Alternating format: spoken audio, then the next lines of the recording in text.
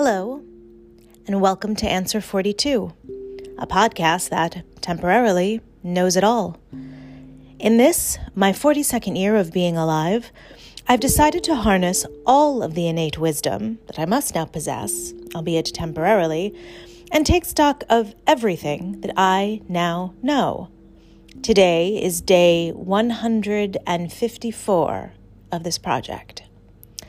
Today is also the 12th of January, and that means today you continue to harness your wisdom on a day dedicated to David Bowie.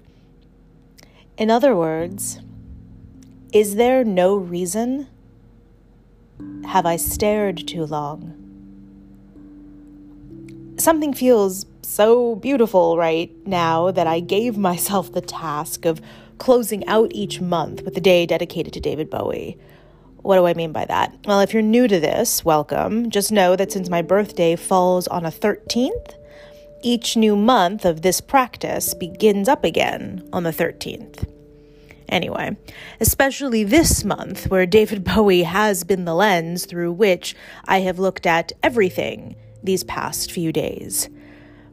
The question quote that I pulled for today, in other words, is from a song called Heathen, The Rays, which is the last track on Bowie's album, Heathen. Heathen is a miraculous album for me. The music is good, yeah, it's Bowie, but the miraculous nature has to do with timing. Heathen came out in June of 2002, almost 20 years ago, and although its production had started before the September 11th attacks, the album was finished after that date, which of course resulted in the influencing of its concept. Basically, it was not supposed to be a 9/11 album, but in many ways, it turned out to be a 9/11 album. Or, more accurately, it was the 9/11 album that I desperately needed, and it was miraculous that we found each other. I have a really clear memory of that moment of finding each other, going to the Virgin Megastore in Union Square, RIP, and finding the listening station set up to allow shoppers to hear Heathen before it went on sale. I remember putting on the headphones and experiencing Sunday, the opening track, for the first time. The song opens with a very fast, quick, brief sputter, and then descends onto a deeper well of sound, and you are confronted with Bowie singing the following: "Nothing remains." It was a moment where the feelings of the past 9 months in my young life that I had no way to even begin to know how to process began to click into focus.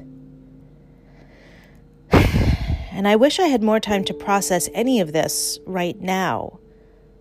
But I don't, because in many ways, the events of my first year out of college and the events of my 42 years, both before, during, and after that, have placed me where I find myself today, unable to take the time to process.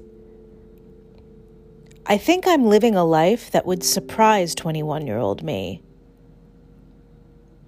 So many of the podcasts in this experiment all come back to time and timing.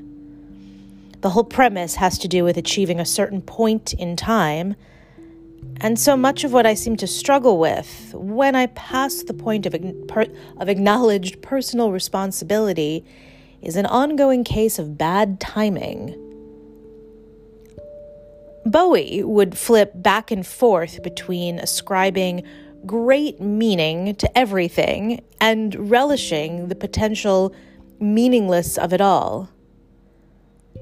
And as I try to figure out what to do with where I am, based on what I seem to know right now, I too switch back and forth between meaningful and meaningless.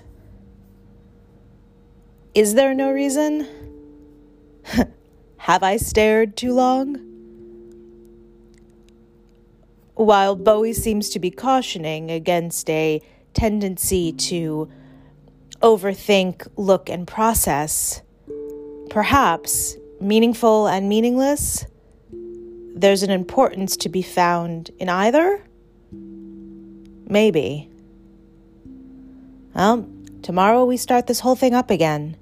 It's the 13th, where you continue to harness your wisdom on luck. In other words, what is luck? Thank you for witnessing my 42nd year. Bye now.